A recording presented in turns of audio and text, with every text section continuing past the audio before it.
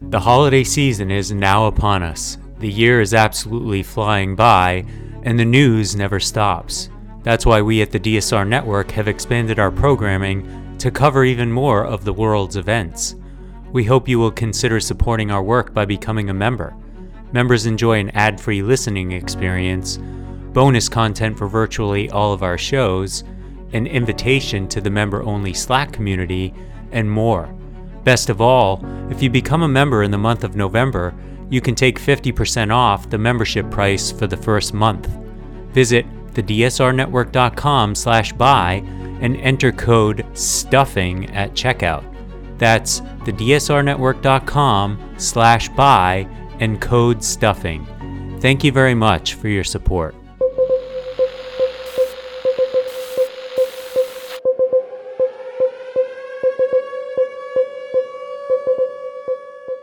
Hello and welcome to the DSR Daily. For those of you in the U.S., we're getting closer and closer to Thanksgiving. Some of you are going to have to travel today and tomorrow. Be safe while you're out there. The weather on the East Coast of the U.S. is going to be a big mess. We're here today to talk about news from around the world, give you a little bit of analysis topping on that news. I'm David Rothkopf, one of your co-hosts, joined as ever by Chris Cotmore. How are you doing this morning, Chris? Doing fine, thank you. We record this in the morning. You might be listening to it at another time of day. How you doing, Riley? Doing pretty well. Well, it took you a moment to figure that out. I hope there's no big problems brewing beneath the surface there, Riley. Chris, what's your first story? Positive developments in the Israel-Hamas conflict. It seems, at least it's being reported, that they're close to a humanitarian ceasefire, which would allow for hostages on both sides to be exchanged, specifically women and children. The ceasefire would last between 3 to 5 days. The negotiations have been led by Qatar. And while things are not finalized, it does seem like a positive development. We'll see how things develop as the day goes on today. Indeed, we will.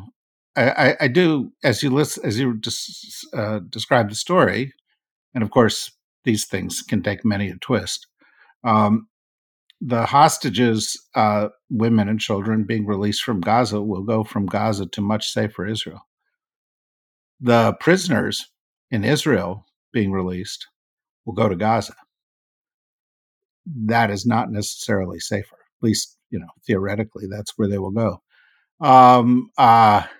Something to watch as this story develops. Riley? So the Wisconsin Supreme Court is going to hear arguments today in a case that challenges the current legislative map in the state, which critics have said goes against the state constitution to favor Republicans.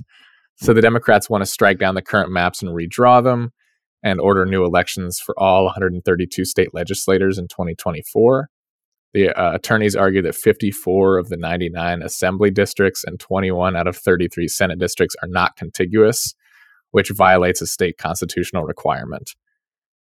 So significant because the Democratic governor, it has a Democratic governor, whereas the legislature and a Senate are overwhelmingly Republican, with the legislature only 2 seats short of giving the Republicans a supermajority, while the Republicans already have a supermajority in the Senate.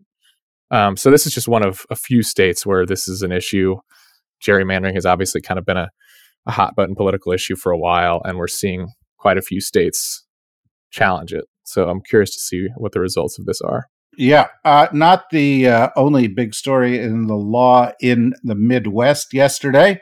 The Eighth Circuit struck down the idea that average individual citizens could bring suits under the Voting Rights Act, which really guts the Voting Rights Act, is actually the opposite of a decision reached a few weeks ago by the perceivedly more radical Fifth Circuit. This will obviously continue on up to the Supreme Court, but if it is upheld, it is a devastating blow to the Voting Rights Act. We also had, in a bit of really weird news from Texas, the decision by the corrupt, nearly impeached Texas Attorney General to take up Elon Musk's case against Media Matters and to begin a fraud investigation into Media Matters, even as Elon Musk is suing them for saying awful things about him, which, as I think we'll discover in the course of the case, turned out to be the truth. So we've got all that going on, plus waiting to see an outcome on the Trump gag order at the top of the legal news this week. Chris? Oh, yesterday we reported that Sam Altman, the former CEO and co-founder of OpenAI, was fired on Friday by the OpenAI board, but over the weekend was hired by Microsoft, along with the co-founder Greg Brockman. Since that story, it was reported later yesterday that 500 of the 700 or so employees of OpenAI have called for the resignation of the board, or they threatened to leave. Most analysts think at this point that Microsoft is the big winner of all of this, though I'm a little puzzled by Microsoft's investment in OpenAI is 49%. And I don't know the structure of the agreement or the partnership, but it seems logical to me that they would simply acquire, because it looks like the co-founders are not going to be the only hires from OpenAI, and it kind of leaves the company in a bit of turmoil. But again, Microsoft owns 49% of it, so it's in their best interest to make sure that this works out. Well, maybe another analysis is that that Sam Altman, the other guy, go over to Microsoft. 400 or 500 of the other employees go to Microsoft. They don't pay anything for OpenAI, and they get the remaining 51% for $0 because they just took it. So, we'll see how it goes. It literally is one of those stories where every 2 hours there's a new development.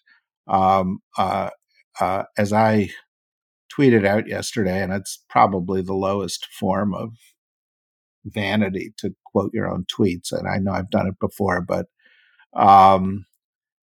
they're my thoughts at a moment, right? And what I tweeted out was, Elon Musk saying, I can destroy tech company value faster than anybody.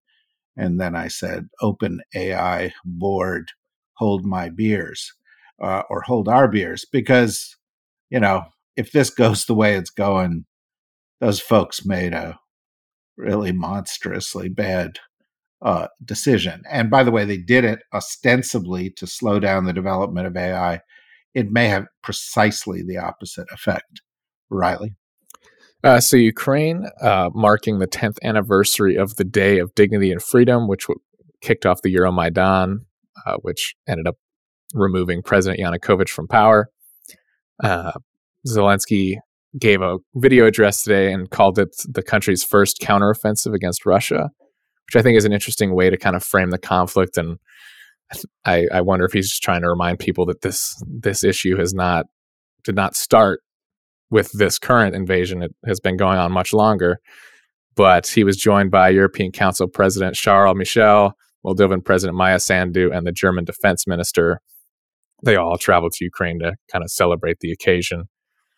So again, just a day to remember that Russia and Ukraine's conflict is not a recent phenomenon, and we got to keep our eye on the ball on this one, because there's no indication that it's going to slow down anytime soon. No, indeed. I saw a comment today saying that Russia was weaponizing time. In other words, they feel they can wait this out, and if Western support for Ukraine ebbs, they use that to their advantage. I think Zelensky's use of the concept of counteroffensive is a little interesting, because first came Euromaidan, then came the Russian invasion. So it was,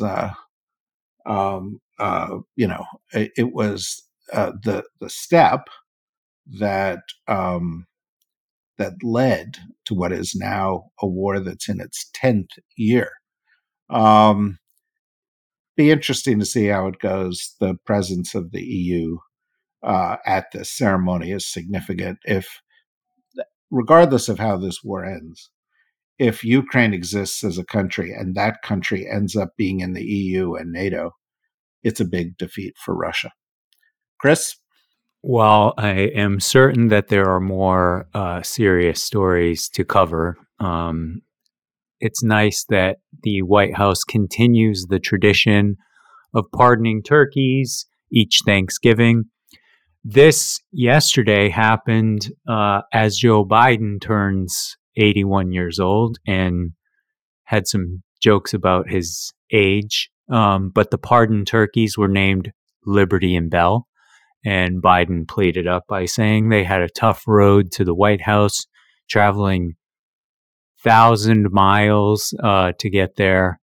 So, again, I'm happy that that these traditions continue. The media has a lot of fun with it. The president has fun with it, and it's nice to have a little bit of lighter news in the mix of all the serious things that are going on around the world. No doubt. The turkeys probably were envious of Biden turning 81. Average wild turkey lives only 3 to 5 years. And they don't live that long if they're working for Butterball or one of the other major turkey producers. Little known fact about turkeys, they are natural to this hemisphere. Were actually worshipped by ancient indigenous civilizations in places like Mexico. Ben Franklin wanted the turkey to be the national bird of the United States. But interestingly, the turkey is called the turkey in English because turkeys came to England and they came actually via Spain. But Spain and England were at war for so much of the time that the person who was introducing the turkey did not want it to be tainted by the fact that it had come from the United States to Spain, or from the Americas to Spain. And so he said it actually came from Turkey, which it did not. It was just a deception. But it was a deception that has haunted Turkey ever since, which is why a couple of years ago, the Turkish government began a major campaign in international institutions and elsewhere to have their country referred to as Turkiya instead of Turkey, because they did not like being confused by this big, ugly bird. So that's my turkey update for you today, Riley. Well, unfortunately, rounding out mine with a not so light news story. Somalia was slammed with torrential downpours and has been for several days, and they're actually expecting even more heavy rain to start today. So far, 50 people have been killed with nearly 700,000 displaced. The IRC said on Monday that 1.7 million people are in urgent need, and that if these rains continue like they're projected to, that 4.3 million people could face crisis-level hunger or worse by the end of the year. And this also ties into one of the themes we've hit on this show, as well as our Road to COP28 series, which is climate change. And the Horn of Africa region is one of the areas most susceptible to climate change anywhere. And they actually just came out of the worst drought in 4 decades. So again, these issues are only going to get worse as climate change continues to become a problem and get worse. So curious to see if this changes anything. Unfortunately, on the international stage, I don't know if this will actually precipitate faster action. But I don't know if this will. But of course, next week, COP28 begins, the international summit that will be attended by thousands and thousands of people in Dubai. We've been following that very closely, and we continue to produce programming on the road to COP28 and on the climate issue. And we'll do so for a long time to come. We're doing it through COP28, and then we will follow up and we will look and see where progress is being made and where it is not being made. Almost inevitably, because that's been the history of COP since its very beginning, the progress will be insufficient. But also, almost inevitably, because COP happens on a regular basis, it does serve as a kind of action forcing event, and steps are taken, and that is a positive thing. We will cover COP28 each and every day here on the daily, as well as the special Road to COP28 podcast, which I commend to you. Until then, we'll keep watching the world as we do each and every day. And tomorrow we'll give you the latest updates on that world. But until then, be safe if you're traveling, and be safe even if you're not traveling. And bye-bye.